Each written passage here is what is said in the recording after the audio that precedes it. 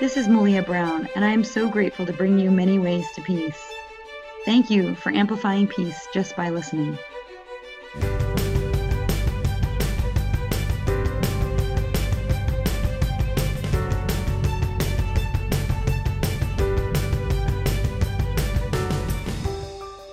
So today, as we listen to the lives of those around us and the way they're amplifying peace in the world, peace in their own lives, we have Professor Marc Cohen, who is also known as Dr. Marc in Australia. He's one of the leading foremost individuals in integrative medicine. Today he's going to share with us some new projects that he has underway, which we're very excited to hear about. And Dr. Marc, if you'd be willing to share with our listeners a little bit more about you, would appreciate that.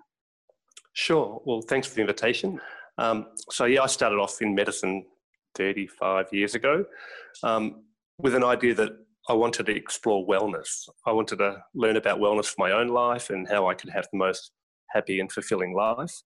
And this has led me on this 3 decades of learning. And I went through Western medicine and Chinese medicine, then I studied electrical computer systems engineering, then I studied lifestyle and integrative medicine.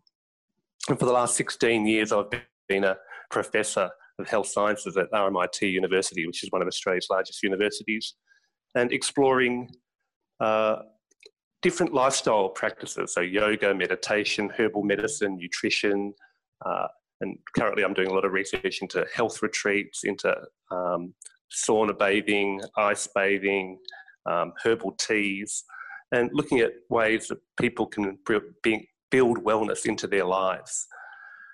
And so I've been pretty much an academic doctor for the last 16 years as a professor, but I've also done a lot of work in the community. I've run festivals and events. I've been very involved with the spa and wellness industry. I've been on the board of the Global Wellness Summit since its inception 11 years ago.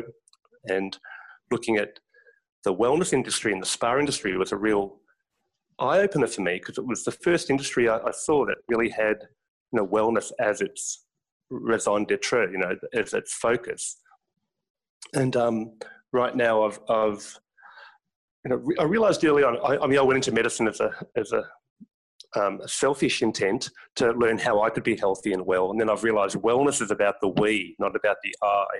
So for me to be well, I need everyone around me to be well. It's really hard to be healthy and well and peaceful when there's chaos around you, or disease or depression and sickness around you. So, as I've matured, I've realised, what can I do to improve the health and well-being of my communities? And again, as I've matured, I realised my community is the global community.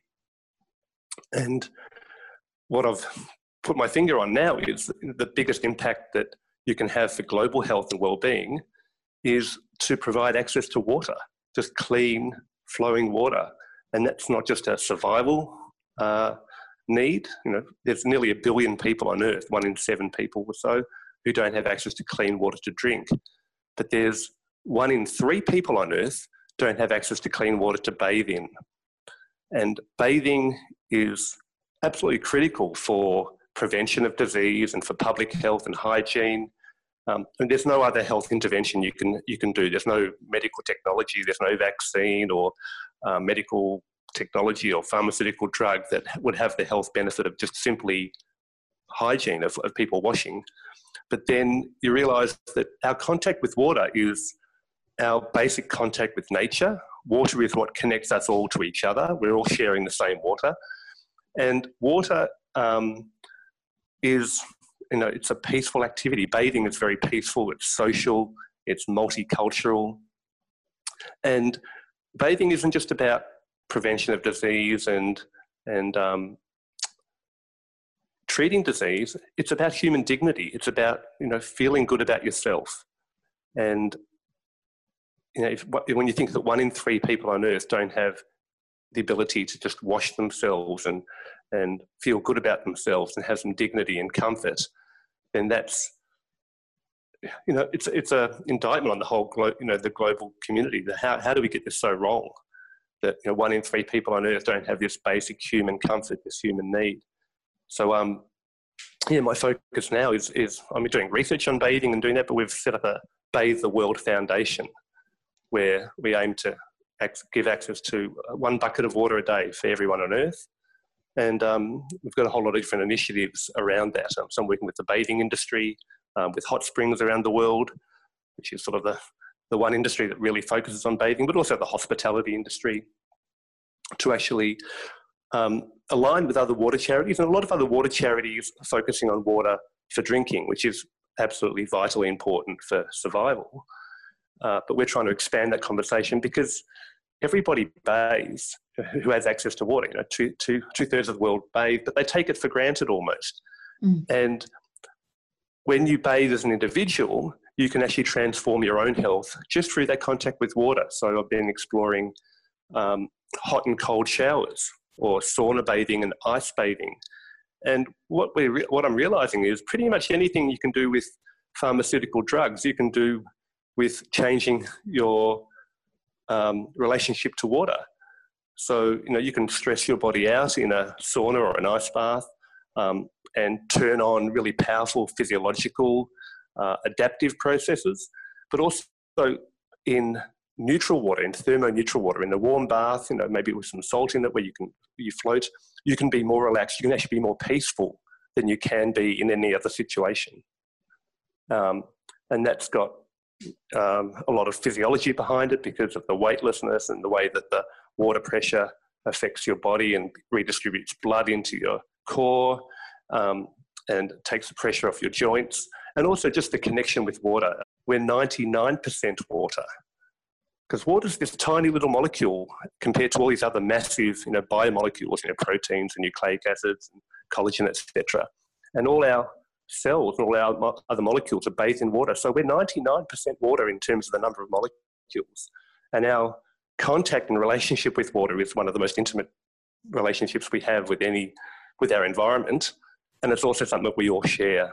So, yeah, I've been focusing on water. How do we change our relationship with water as individuals, you know, by just maybe turning the cold shower on and at the end of the shower and changing our own physiology, or going into a sauna and then into an ice bath. And then how do we change that globally? How can we provide, you know, a bucket of water a day for everyone on Earth? And it sounds like a very simple thing to do, but it's we're very far from that goal, with that 1 in 3 people not having access at the moment. Well, and what a beautiful concept that you're bringing up, and to bring it into the world as a reality for individuals, right? They're 2 different places to be. There's one to think about what's available and what's possible.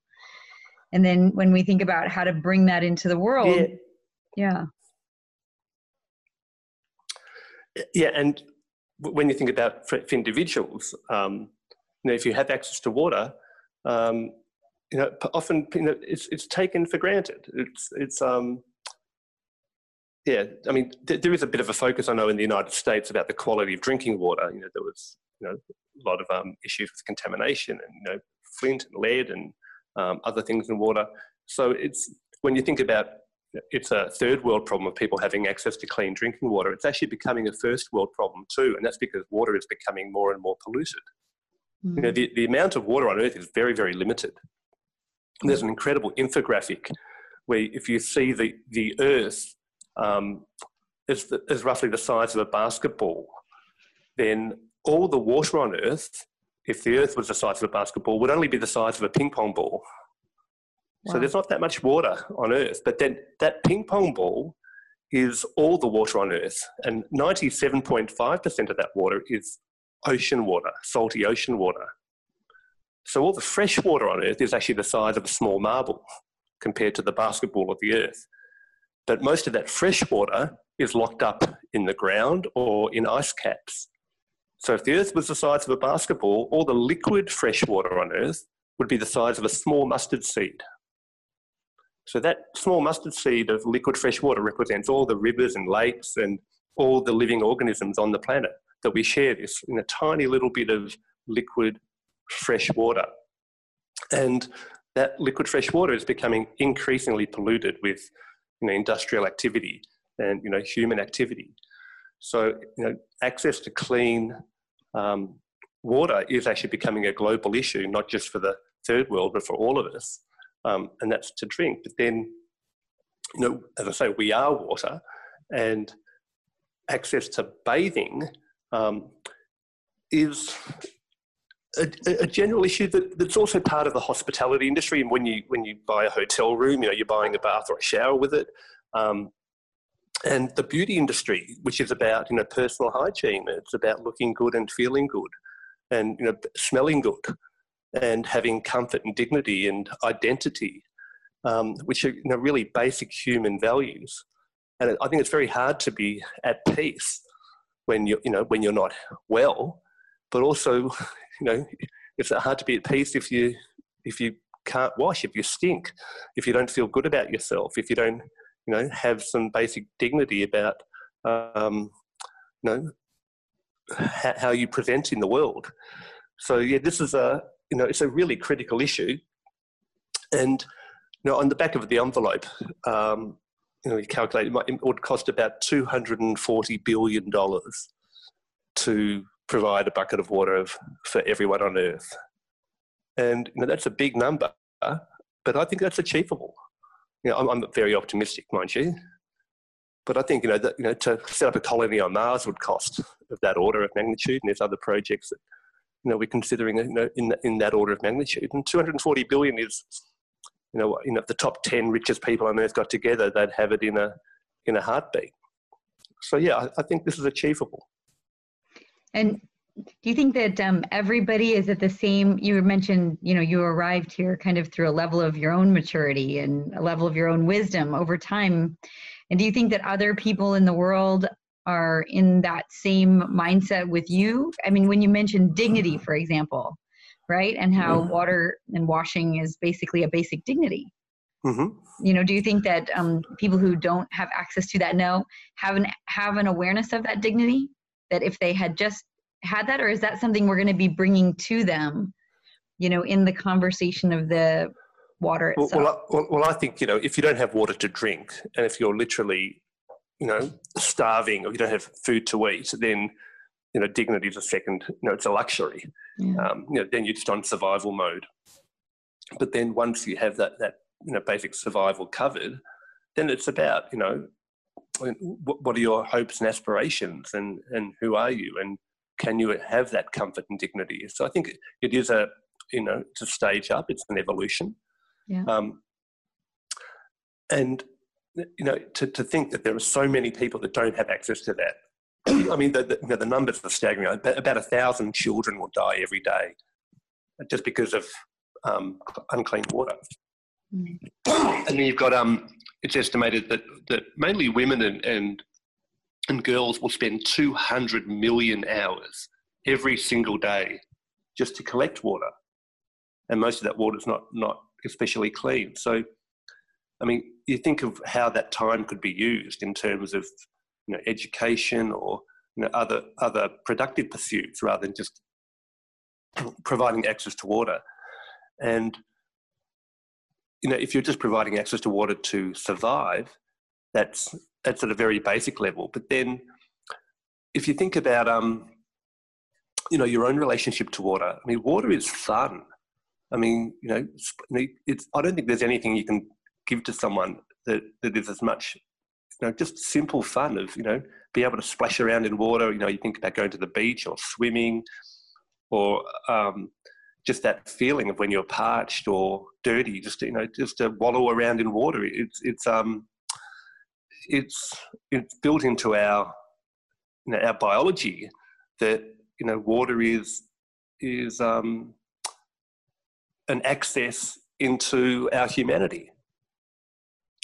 So I think we do have to bring the world along. I mean, there's lots of fantastic water charities that are providing access to water for drinking.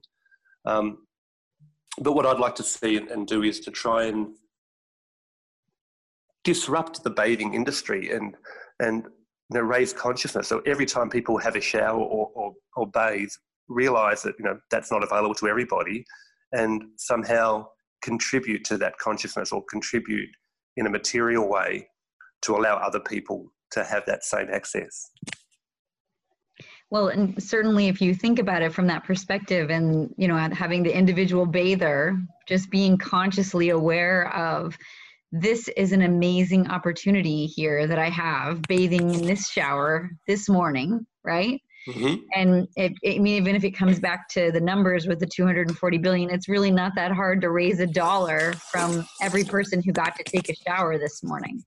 Sure. And, right? and you know, we've got some projects like that. So we've raised a petition, and we're petitioning the United Nations to create World Bathing Day for June 22nd. Okay.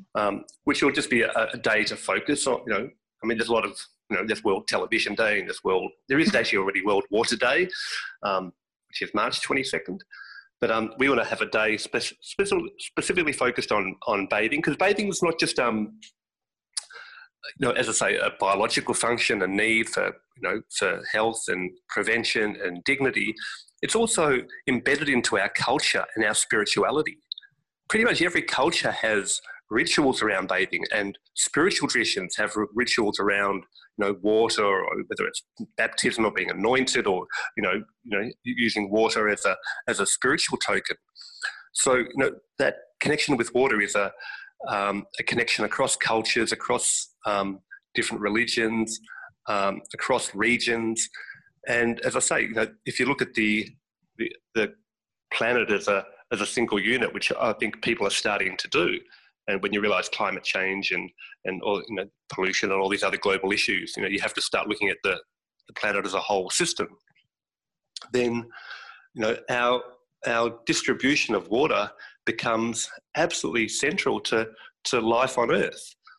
And there's a lot of traditions that, you know, talk about, you know, in Chinese tradition, they say, you know, when you get the water flowing right, everything else follows.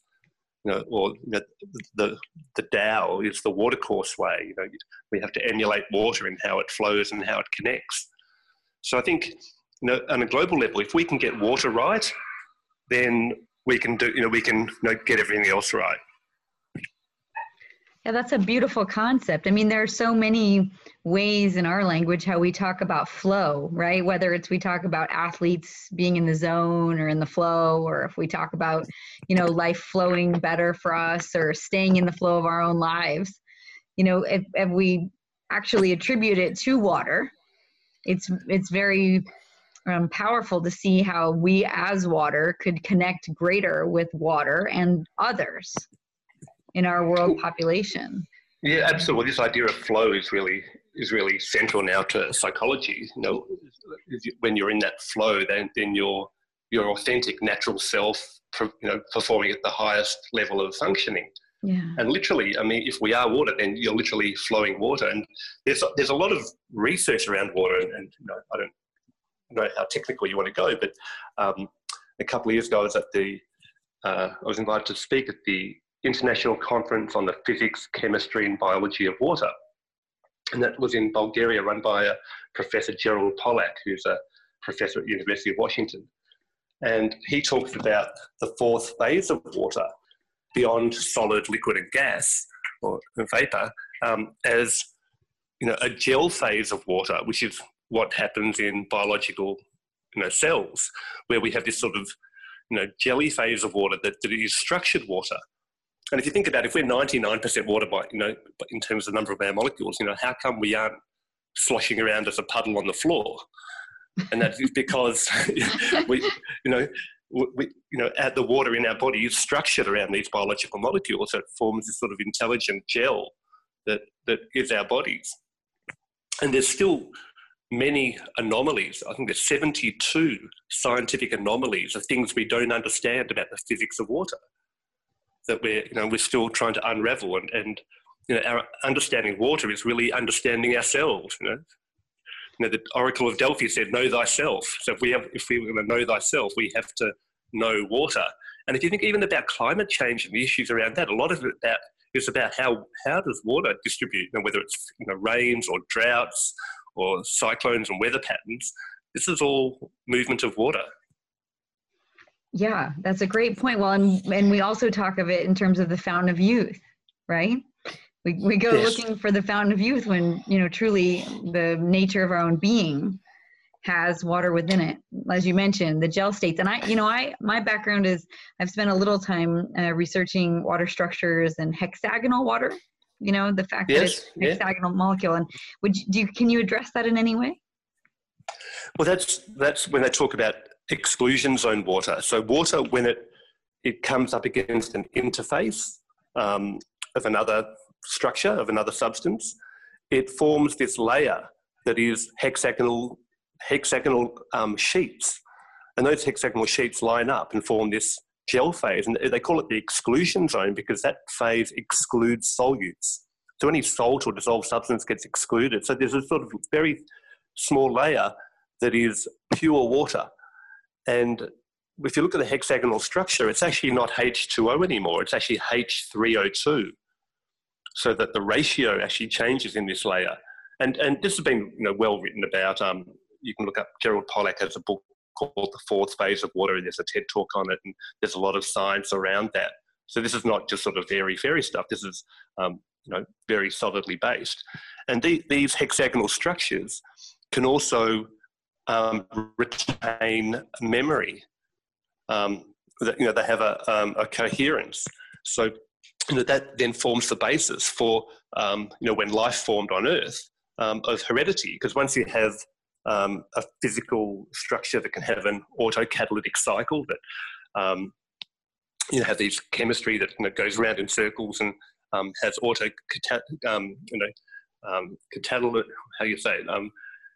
catalytic process, catalysis, then that allows for Darwinian selection to pick the best catalytic cycles to be maintained, and that's how life can form. So this hexagonal structure of water that forms along other surfaces is essentially what happens in all our membranes, in our mitochondria. I mean, we've got layers and layers of membranes in our organelles that have this structured water.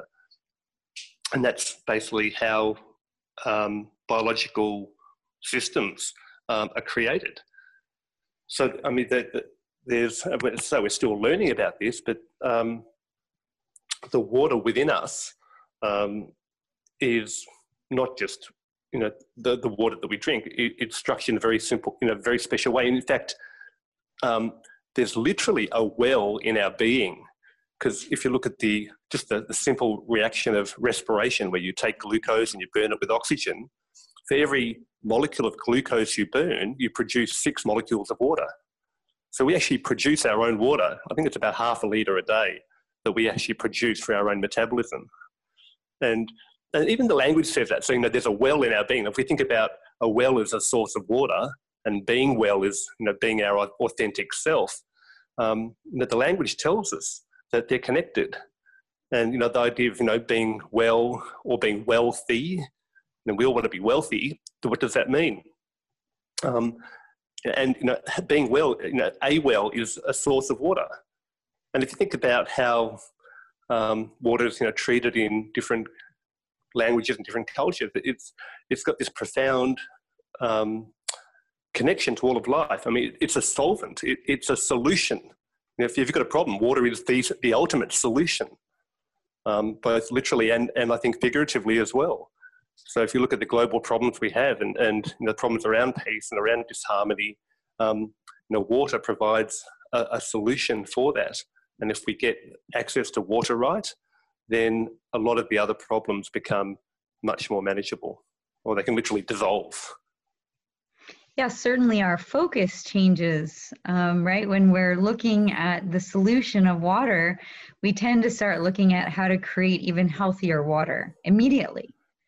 And exactly, yeah. Rather than distribute food or deliver, medicines. If we think about getting the water right for people, then it makes sense to do it locally. And there's some amazing, very low cost, low tech, solutions that can effectively desalinate water, pull water out of the air, and provide, clean water in pretty much any environment. But it's just a matter of getting the the resources and the political will and the entrepreneurs and the technologists to actually deliver these solutions pretty much everywhere they're needed. Yeah, and for me, I can't help but think that maybe some of the conversations around global health and, for example, the melting of the ice caps is the Earth's way of trying to say we need more water, and we're going to have to do it in a way that is befitting everyone around us. Yeah, so it's actually not about getting more water, because the water is limited. We've only got this like mustard seed level of water, of liquid fresh water, but it's how we distribute that.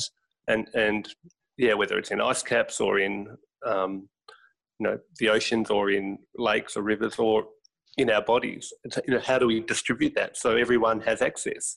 And it's such a simple thing. I mean, just to think, to have a bucket of water a day, you've got a couple of litres you can drink and the rest you can cook with and wash, even just a bucket bath. It totally can transform how you feel about yourself.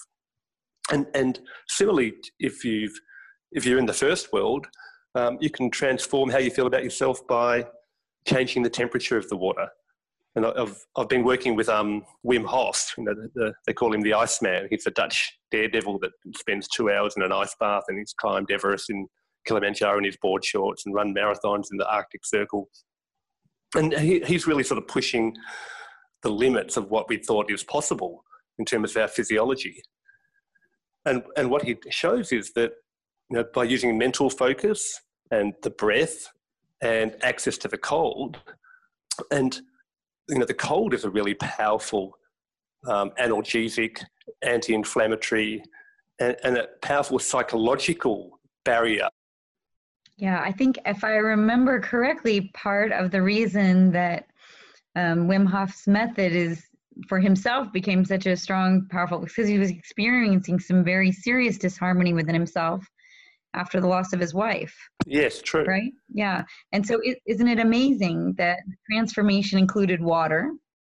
It included, cold water and anti-inflammatory, as you mentioned. Yeah. That's really accessible for everybody. And I've been talking about this for a couple of years now and working, with Wim and on projects. And I've just done a tour with him in Australia a couple of months ago where I was giving a lecture on the science behind the Wim Hof method. And, I've put that up on my website now. But one of the things that I've realised is, people have a lot of anxiety and fear around, just the cold. But it can be so powerful. So I've actually created this little song and dance, and part of the Bathe the World Foundation, we're going to actually create this as a global sort of challenge. But it's the cold water hokey pokey dance.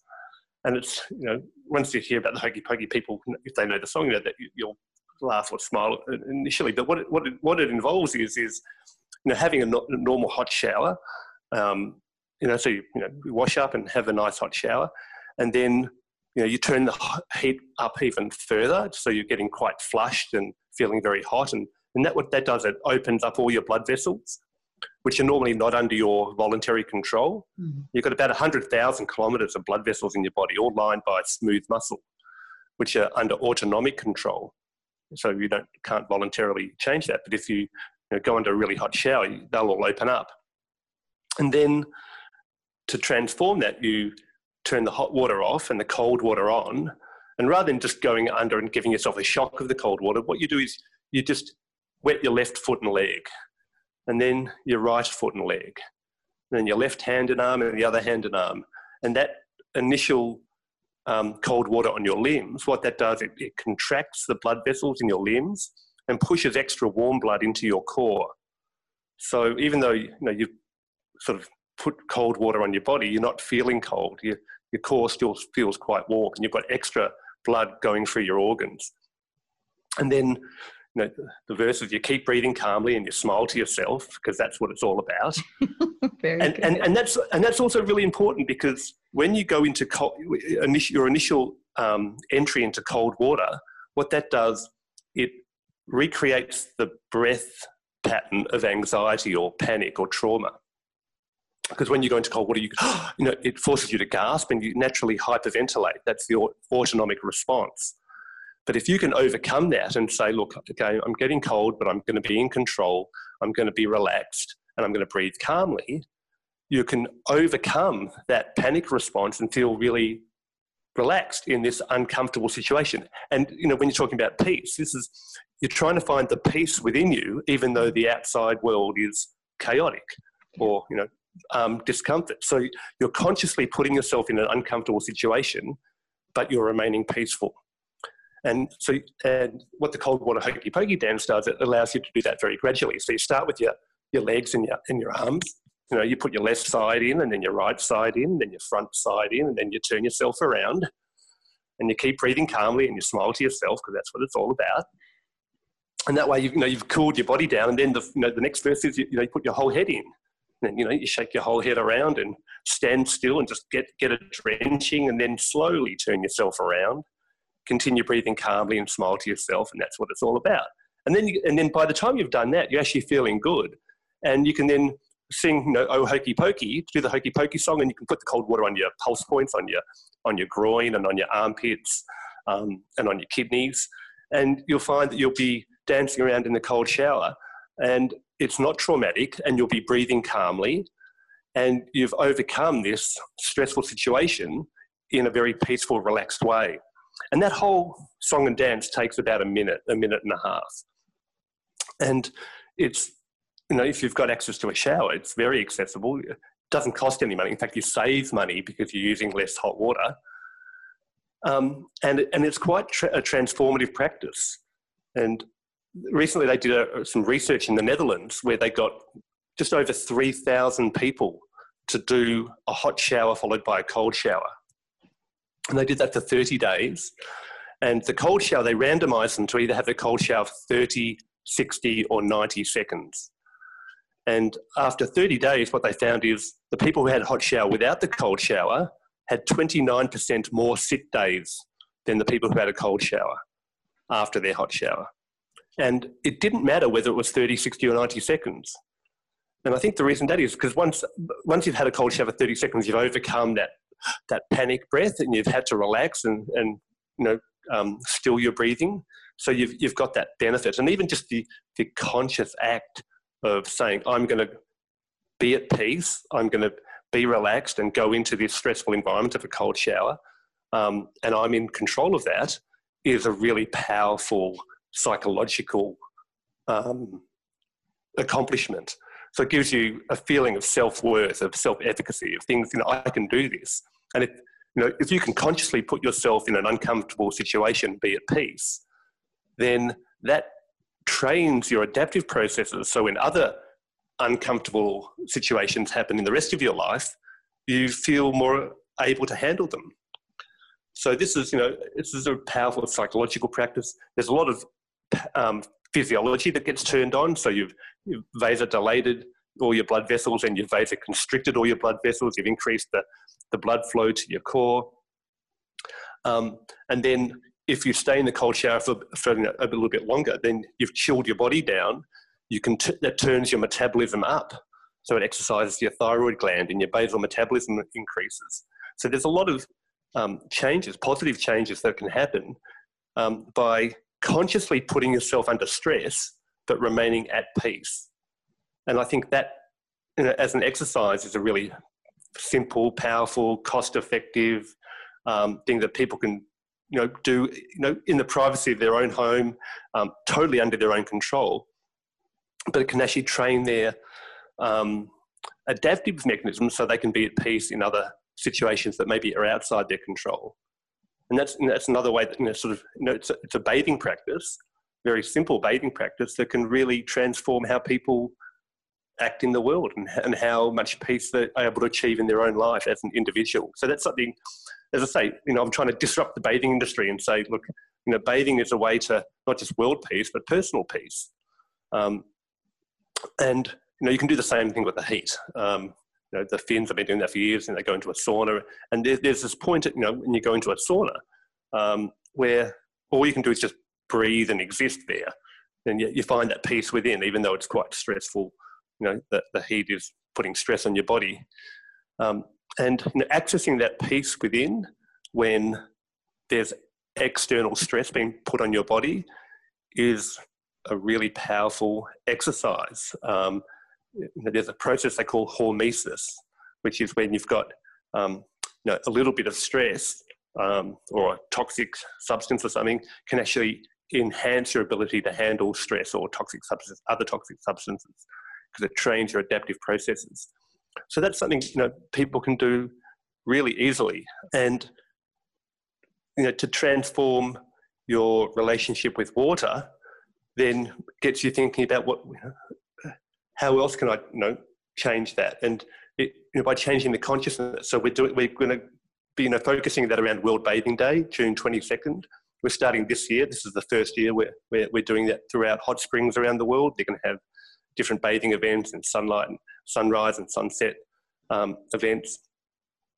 And then we're planning a really exciting event that we're sort of super excited about, which is a gathering where we're going to try and figuratively bathe the world. We're going to, the biggest hot spring on Earth, the biggest naturally flowing hot spring on Earth is in the dead centre of Australia, a place called Dalhousie Springs. And I was there just over a month ago. And it's pretty much in the middle of nowhere. It's like if you put your finger in the centre of the map of Australia, that's where it is. It's on the edge of the Simpson Desert.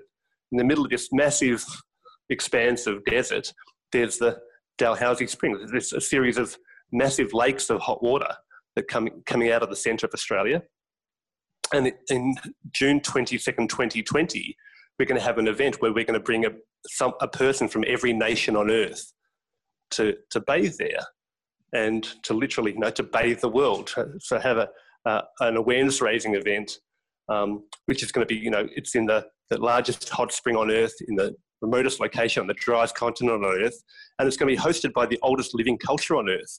And we've just been talking with the Arente and the local Aboriginal communities there it's their land. I mean, they're the traditional owners, and they're going to host this event. And to bring a person from every nation on Earth to just create a vision for a world where everyone has access to clean water to bathe in. And, we're going to raise funds and raise awareness. It's almost like a vision quest to say, what does the world look like where everyone can bathe? And that's a very different world than we have right now. Well, and you've really brought up two great things that individuals have, in addition to being able to do the actual practice of, the hokey pokey in the shower, or, getting together in a worldwide event through the bathing communities, on June 22nd, is the mental powers that we have of will and imagination. If we're focusing our will, meaning that we can go in the bath and that we can actually experience a chaotic event, or an event that enhances our nervous system for our fight or flight mechanism, but we can be peaceful inside, right? Then we strengthen the will, like you said, to be in any situation. Exactly. Where our sympathetic nervous system takes over our brain. And we know that that's a big part of maybe this evolution of humanity, is that accessing our frontal lobe, accessing our parasympathetic nervous system, our ability to reason and rest and digest, is such a mission critical part of enhancing peace within each person, and then being able to transmit that to others. Because if we stay peaceful, then we know. And that's it. You've hit it exactly. How do we find that peace within? And that peace within is about accessing your parasympathetic nervous system. And, normally you think about, we don't actively turn that on. Yeah. And I mean, we try to, during mindfulness practice or yoga or, meditation, you're activating parasympathetic nervous system. But to have, very simple practices that people can do to access that and overcome, the stress of life is necessary nowadays to just maintain body and mind, together, and just to be healthy. And so that's accessing your ability to be at peace in uncomfortable environments. It isn't something we're taught. And often we're taught that stress is the enemy, and we have to counter stress. And, what I'm learning, and, my work through WIM, is saying that stress isn't necessarily the enemy. What is bad for us is uncontrolled chronic stress that, it's out of our control and it's happening all the time. well, that's actually not good for us. And that's when you need to do mindfulness practices and yoga and meditation and eat well to counter that. But we can use stress to our advantage by consciously and for a very focused short time putting ourselves under stress and training our bodies to handle it and to stay at peace. And you do that by running. I mean, running is quite a stressful event, on the body. And in fact, for our ancient ancestors, running was probably a life or death situation. They're either running for their food and they don't get to eat, or they're running away from something or someone who's trying to kill them.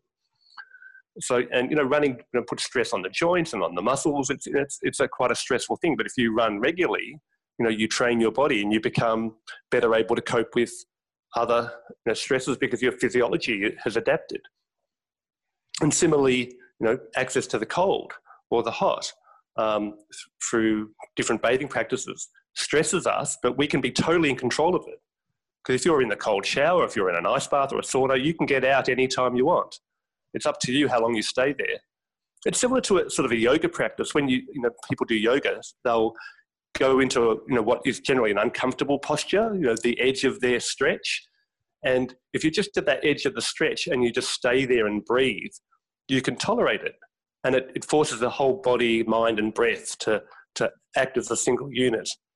And then, by doing that comfortably, sort of, comfortable again in this uncomfortable situation, that allows your body to find ease in other situations that you're out of, not so much in control of. Well, and I think up until now, all those practices have been so body-centered, right? That maybe we weren't really present to the fact that we have a mental capacity to stretch mentally. Yes. And that we can do that through practices. We can actually strengthen the muscle of our brain. We can strengthen the muscle of our parasympathetic nervous system to override the sympathetic nervous system, so that whatever's happening is a matter of our five senses with our eyes, our ears, our nose, our smells, whatever it is out there doesn't impact the peace we have within, which is such a critical conversation in how much is going on in our world right now. And it's so important, to exercise that willpower. And I mean, the cold water hokey pokey is such a simple thing to do, but the hardest part of it is actually the commitment and the decision to do it. Mm. You can stand there in the shower, but unless you're actually going to commit to turning the whole, the cold water on and the hot water off and slowly immersing yourself in it, it's that mental switch to say, I'm going to commit to doing this. And then once you're committed to do it, it sort of happens on its own. And there's many, I've been doing it every day for more than a year now. And some mornings I don't feel like a cold shower, but I'll have my hot shower and then I'll just start with my feet, one leg and the other leg. And then by the time I've done my legs and my arms, you sort of, it's a muscle memory thing, but you say, oh, that's not too bad. And then you go to the next verse and that's okay. And it just eases you into it. But having that decision to do it exercises that mental muscle. And then that can translate into the rest of your life where you have to make a decision to have a difficult conversation or to do something that, you're procrastinating about and didn't really want to do. So it just gives you that fortitude to say, yes, I can actually make a decision. I can do what needs to be done. And it's, as I say, it's in the privacy of your own home. It's, you're totally in control of the situation, but you're building that mental resilience, that mental muscle, and the ability to stay at peace when there's stress going on around you.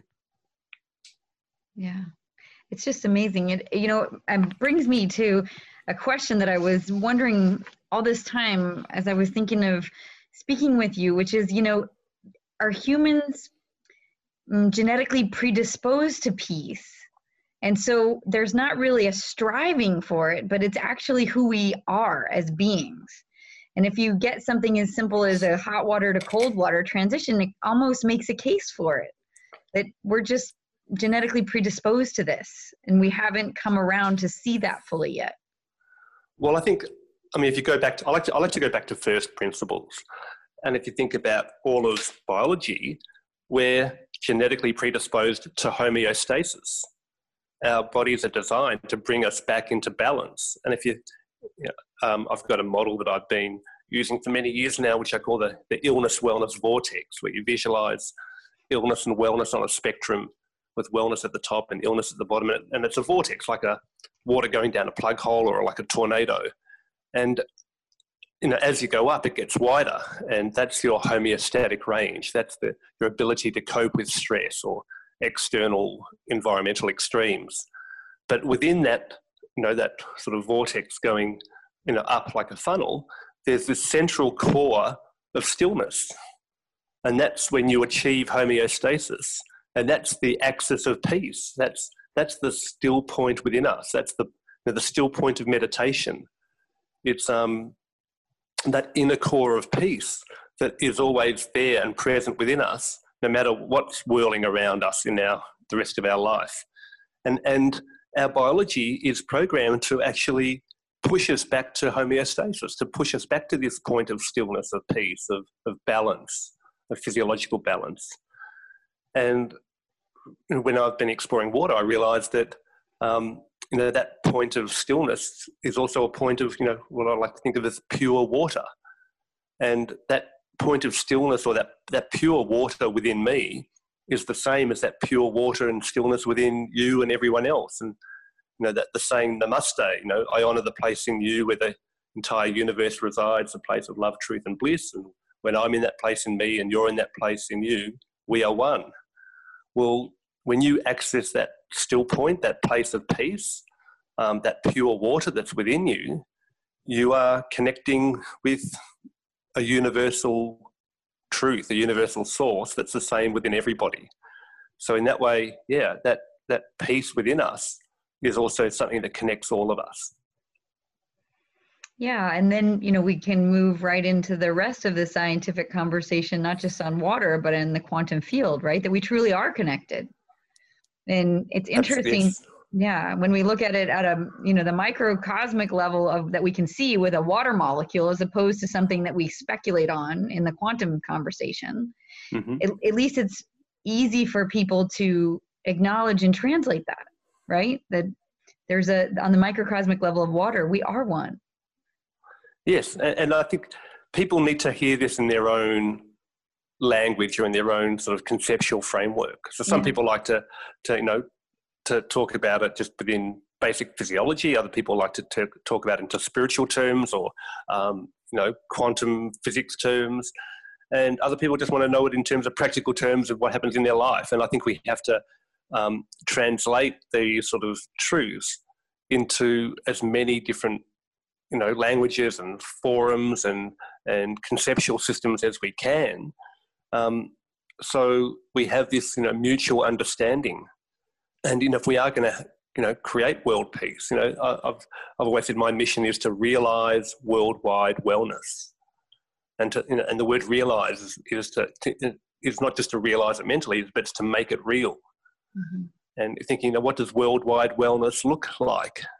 But certainly if we were going to have worldwide wellness, it would involve everybody having a bath, everybody being able to wash, everyone having access to food and water, and and feeling good about themselves.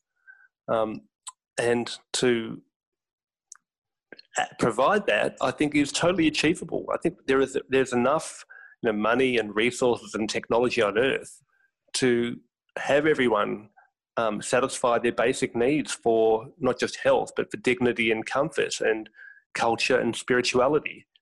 And those needs are actually quite simple. Yet we're failing on that miserably at the moment. And I think, there's a lot that we can improve on. And, I'm doing what I think I can and trying to promote bathing as an access, but there's many other paths that people can follow. But I'm incredibly optimistic about what we can achieve within my lifetime. And I've sort of made my commitment to say that's, for me to be well, for me to create the we, it's what can I do to impact on the most people? And, I've always, I'm a, I don't know how relevant it is, but I'm born under a water sign, Pisces, And I've always loved bathing. So, I've found my happy place in promoting bathing, and at all levels, both in the physiology of bathing, research into bathing, the extremes of temperature, and just the comfort of, thermoneutral bathing, when I love bathing in a hot spring. And as I say, you can be more relaxed in hot water than you can in air, just because of the hydrostatic forces. So that's that's my path. But there's so many other ways people can achieve this in their own life, but also to create that in their own communities. And what I found is, if wellness is about we, I get my greatest enjoyment, and I think that's true for most people, is when you help other people access their own health and well-being and their own enjoyment. So, giving joy to other people actually gives a lot of great enjoyment to you in the act of giving it. So it's not about the selfish act of, what's in it for me. It's that, what's in it for we? How can, we all prosper together?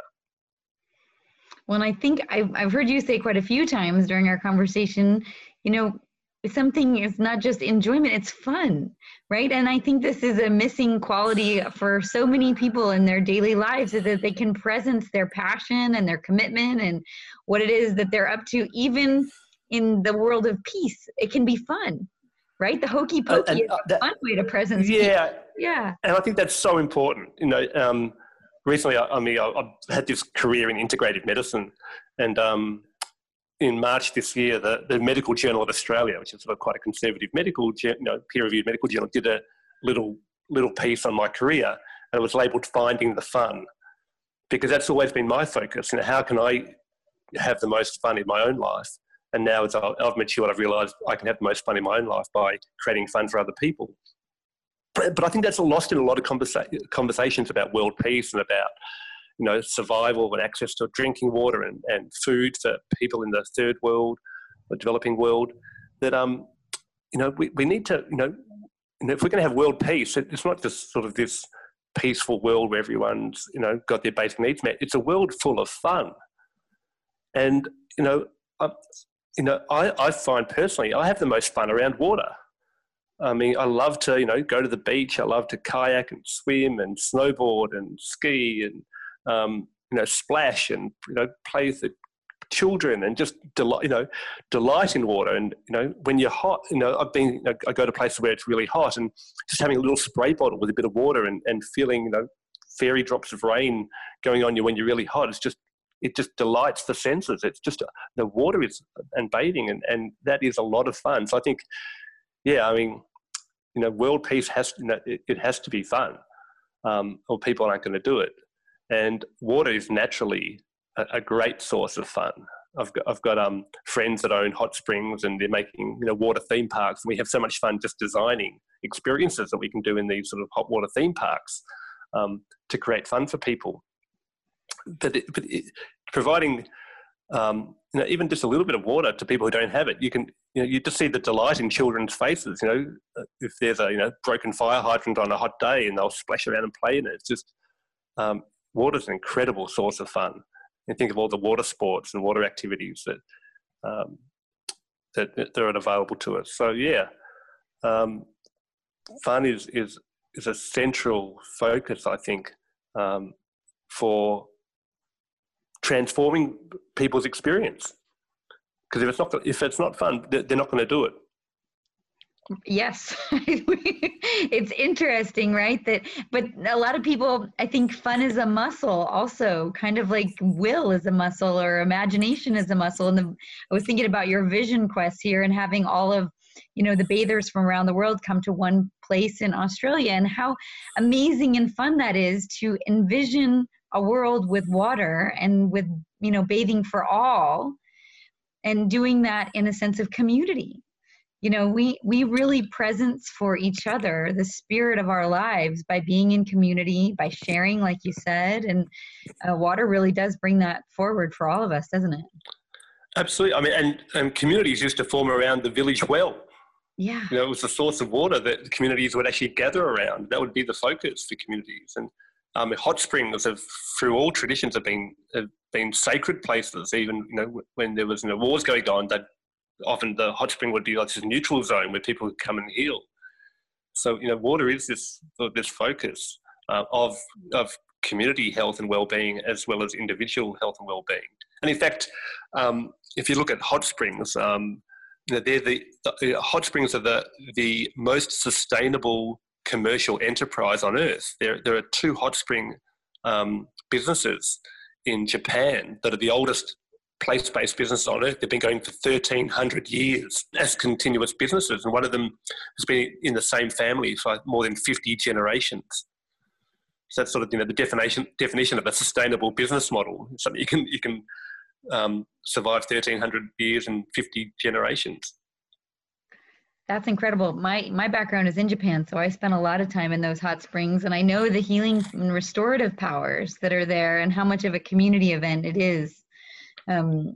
Just the relaxation, the nature of being in nature, the nature of nature itself, right? And that's also a pretty powerful conversation. I know that that's been a part of what you've been doing too, is looking at, nature as a healing method, which of course, water being one of our, the elements of nature. Yeah. And then again, if you look at hot springs, because hot springs are the most diverse environments on earth, water, you can go from, water can be liquid just below freezing in the oceans, but then, up to 100 degrees centigrade plus in hot springs, and life will still be there.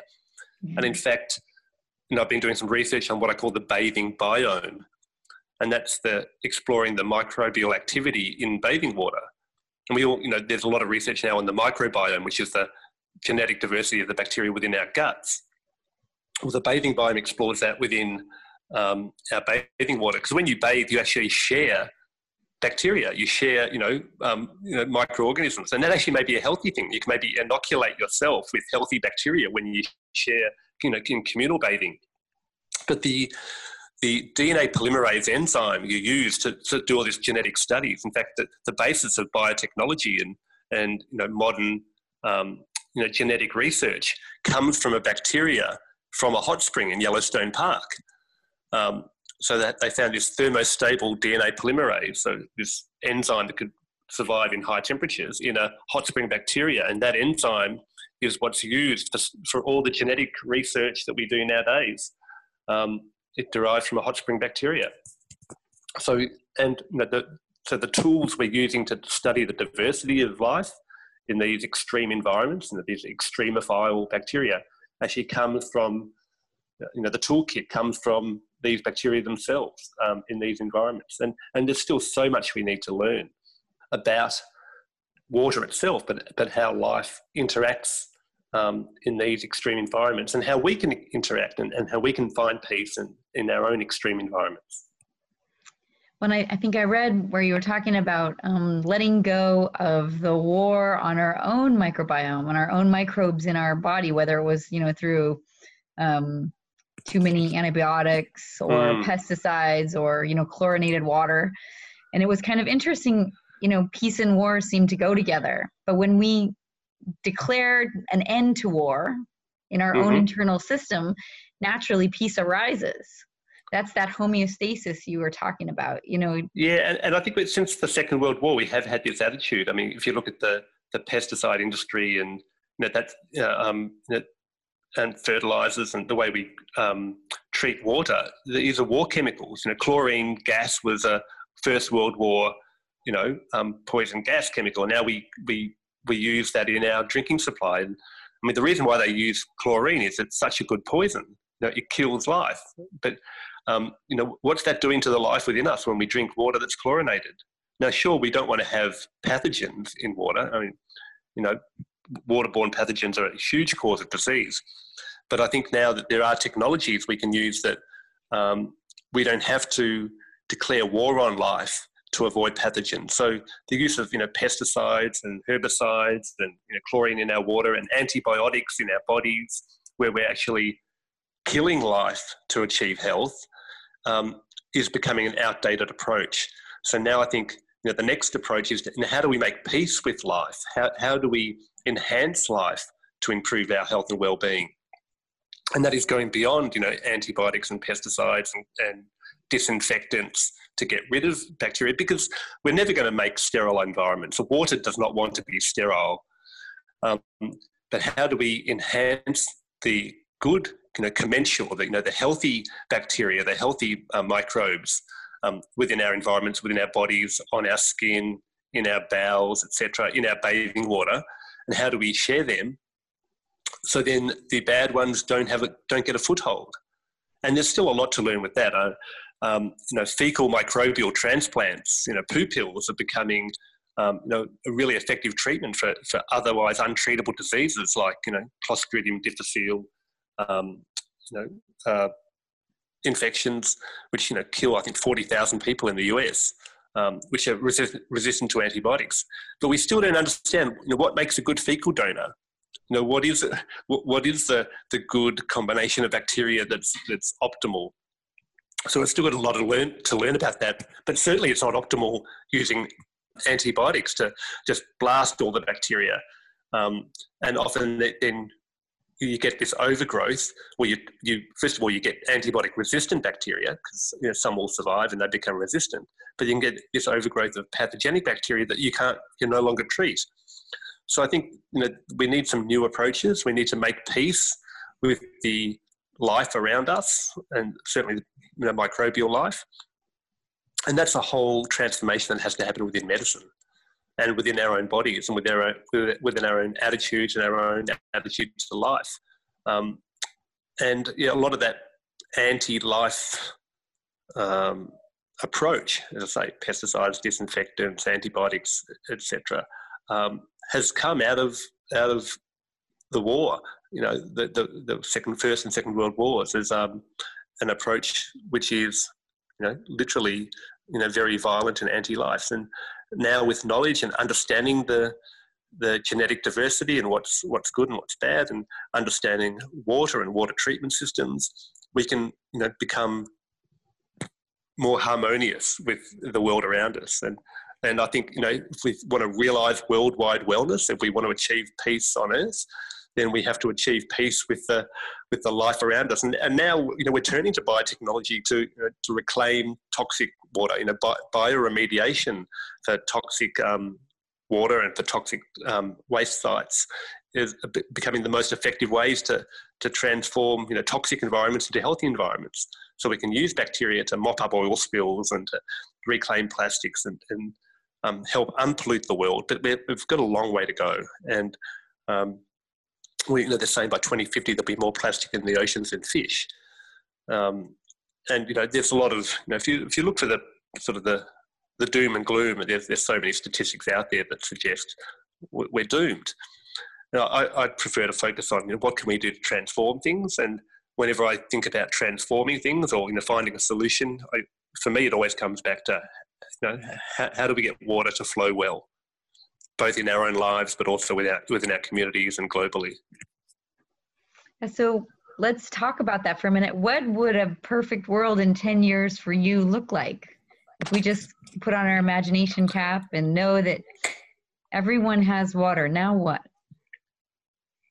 Well, if everyone has water, then you think about the 200 million hours spent every day that women and children, women and girls spend collecting water now, and you think about everyone on Earth already has access to pretty much all the world's knowledge. I mean, there are more smartphones on Earth than toothbrushes or toilets, which is an amazing statistic. There's more. Smartphones are like supercomputers, and we have more of them than toilets. So in a world where we're at peace and everything is well, then certainly everyone has access to sanitation, to basic hygiene, to feeling good about themselves. And then once you have access to water, then food becomes easier to produce and to prepare. So suddenly you've got a world where people have access to food and water, and then you have this the potential for this incredible explosion of just human creativity. the whole, I imagine turning the whole world into a wellness resort where, there's only two classes of people, and that's hosts and guests. So you're the host, and as a host, your joy and your responsibility is to make a beautiful environment to share with other people. And that's a beautiful thing to do, and it's a very enjoyable thing to do, to, host parties and host people, host guests, and create beautiful environments that people enjoy. And if you're a guest, you can travel the world, and again, it's it's a beautiful thing to do, is experience different environments and share cultural experiences and food and joyous occasions. So that way, if we create a world like that, then we can drop all these boundaries about immigration and these sort of artificial national barriers to say, you can or cannot go to this country or that country. We become a global community, and we distribute people around the world as they feel to, and thinking that there will be some places that are crowded because it's a big party there, or people want to go to these incredible tourist spots, and that's great. But you create the infrastructure to support that. I mean, I can see that there are no more sort of wilderness places on Earth. Pretty much everywhere on Earth is a tourist attraction. I mean, you can as a tourist, you can organise a trip to the top of Mount Everest, to the North Pole or the South Pole, or any place on the equator. There's pretty much no place on Earth that you can't ring up a tourism company and within probably a day or 2 days go there. So I think we're becoming curators of the planet rather than conquerors of the planet. I think we've well and truly conquered the world. The world is a garden now that we have to tend. And to do that, we want to host each other. We want to create beautiful environments. And for me, a beautiful environment, you want it to be clean. You don't want it to, don't want it to be a cesspool. You don't want it to be this industrial toxic waste site. So I think, but we've got a lot of work to do to clean up, the toxic legacy we've created over the last, 300-400 years of industrialization and more. I mean, we're never going to escape entropy. Entropy is, talking about first principles, entropy is a reality, that we can export entropy off the planet, which we do in terms of radiant heat, rather than, the policy, what's been in the past is the solution to pollution is dilution, which means, that the air and the oceans have become entropy sinks where we can just chuck our waste. And now we're realising that, we need the air and the oceans. So we have to, change our definition of what is local and what is our own environment. And we realise the whole world is our own environment, and start to work out ways to transport entropy off planet, which the best way to do that is just in radiant heat, radiate heat back out, and that gets rid of the greenhouse effect and all of that. So and that's why, climate change is due to this radiant heat staying on Earth and causing the increase in global temperatures and changing climate. So, and creating systems that are much more efficient in terms of providing the resources we need, which is, and humans, we don't need that much to feel good. Certainly in the Maslow's hierarchy, we all need water and food and shelter, but we also need companionship and a creative outlet. So I see, I don't know if 10 years is achievable. I'd love to think it is, but a world that's fully well, where we've got equitable distribution of resources, and I think that's the most critical factor at the moment is wealth inequality. In terms of the health issues we face, wealth inequality is at the heart of all of them.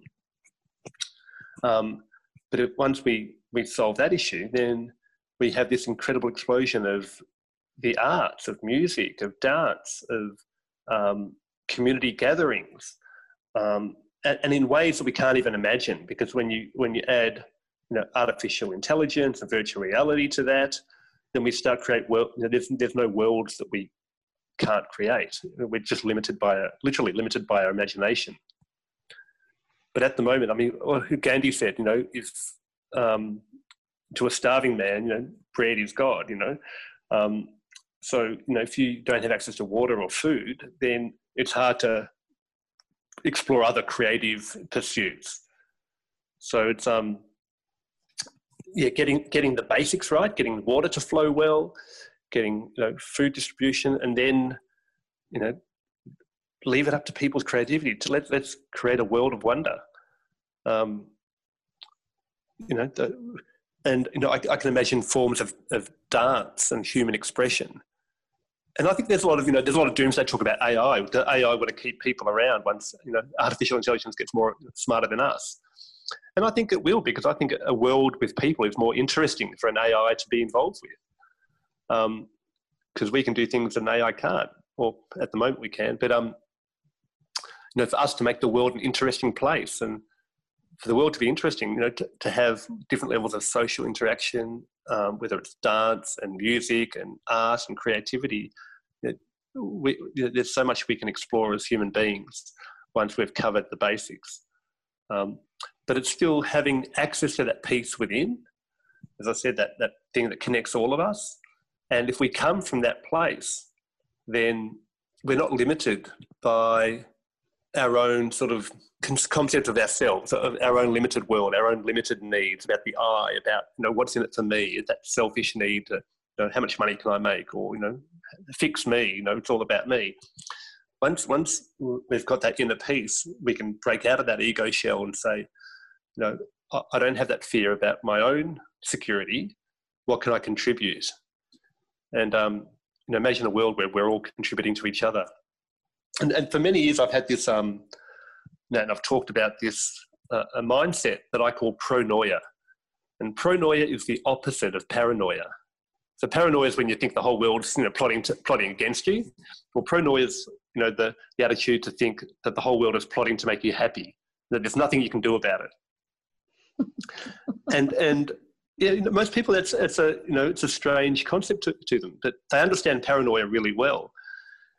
But if you think about all the things that are in your life, just the food on your table, that they've probably got rice from India, you've got spices from all over the world, you've got ingredients from all over the world. So there were farmers a year ago who had to plant a seed to grow that, to put that food on your table.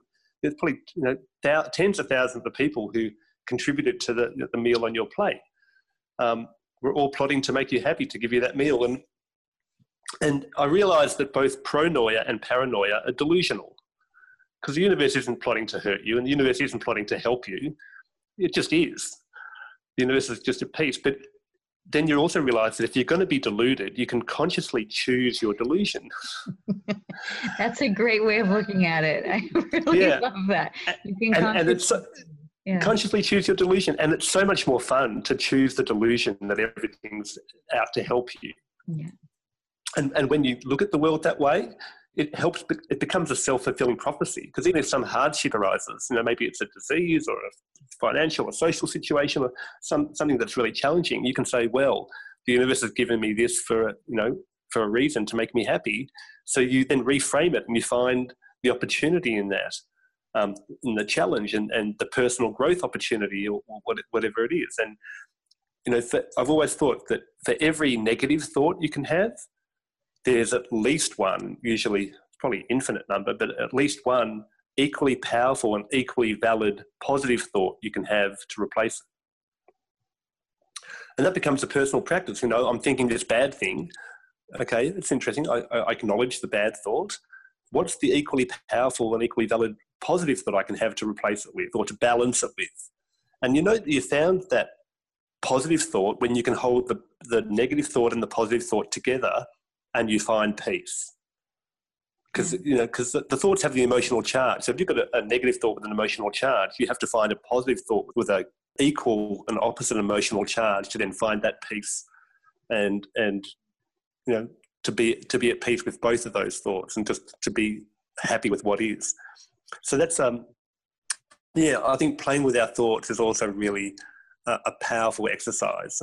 And we can do that through our bodies, let's say hot and cold showers and other things to practice, challenging ourself to find that peace within, no matter what's happening without. Yeah. Well, and you really presenced it for all of us when you said, it comes back to creativity and curiosity and wonder.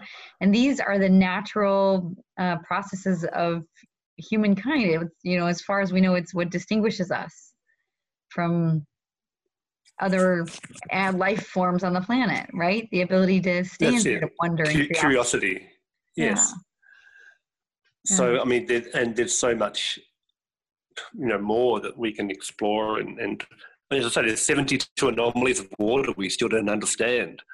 Once we can understand water better and ourselves better, I mean, we are water. So to know thyself is to know water. But also, as you said, have fun with it. How can we transform this world into a fun park? And we can get AI to help us. Because certainly, global resource distribution isn't ideal right now when we just look at the capital, the free market economy. But if we set up an AI to distribute resources in the most entropy efficient way, to minimize global entropy production, well, that's an algorithm. You can design an algorithm around global entropy production that an AI could work with, that could work with humanity to minimize entropy production. And then you're minimizing pollution, you're minimizing pain and disease and inequalities, and entropy gradients can be studied and mapped and optimized. And these are all things that are programmable and achievable. So yeah, I'm very optimistic. And I don't think it doesn't require any more effort to be optimistic than it does pessimistic on your part, right? No, it's a mental discipline. It's a discipline and it's a practice, but it's a very joyous personal practice. And I think some people they enjoy their pessimism. I mean, they're just going to be depressed and pessimistic, but to feel that they're trapped in that, and that's the actual reality, that everything's so hard and the universe is out to hurt me and the world's doomed, and you can get into that negative spiral, that the downward vortex rather than the upward wellness vortex. People, they can be stuck in that, and to realise it's just your thoughts, and there's a whole nother side of things that's equally powerful and equally valid. So having that mental discipline to look for the upside rather than the downside to everything is a really great way to reframe circumstances. That's beautiful. And I think what you said too earlier about realizing, reality really is what we're seeing through our own eyes, and our perception comes inside the mind from what we're seeing for that reality. We know that there is not one reality. That's it. We create it every moment. Yeah.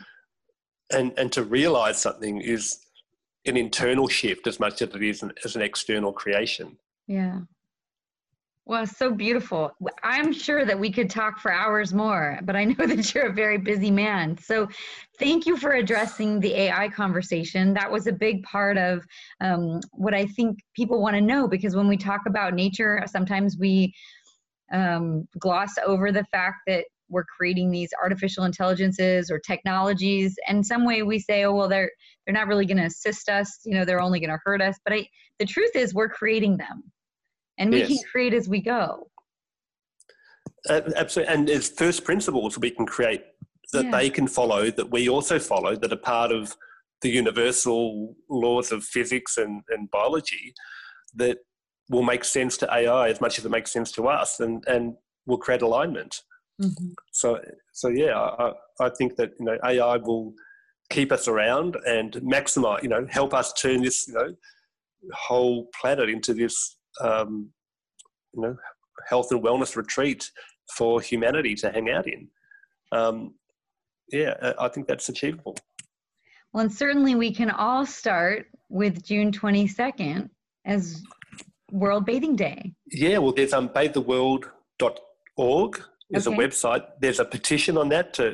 We're getting signatories for the petition to the United Nations to ratify World Bathing Day.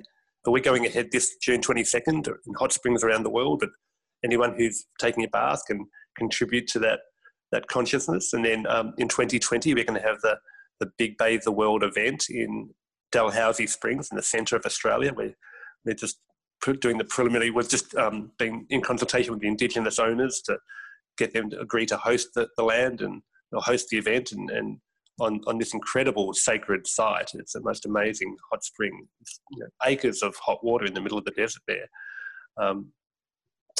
And then people can just do the cold water hokey pokey and transform their own world through bathing and just see how that feels. Yeah. Thank you for what you're doing in your community. Thank you for what you're doing in the world community. And thank you for giving each of us something that we could do for ourselves. It's really, I think you've empowered us in a lot of ways today. And I know that your life is a testimony to all of that. And so I just want to say thank you again for being here, for taking your time. It's been a lot of fun talking with you. It's even though we're on the other side of the world, it's been quite amazing how we can do this. Yeah. So thank you for all you do. I think this discussion is a really valuable one to be had, and thank you for furthering it. And I've really enjoyed our conversation, and look forward to staying connected. So thank you. Sounds wonderful. All right. Well, this is just such a beautiful opportunity for all of us. So we're going to stay connected to you because we know that what is up and coming, we're all going to be a part of. It's for every one of us to take action in it today. Wonderful. I look forward to having everyone involved. Thank you again. If you would like more information, please visit our website at peaceamplified.com. May you have peace in your heart, peace in your community, and peace in your world.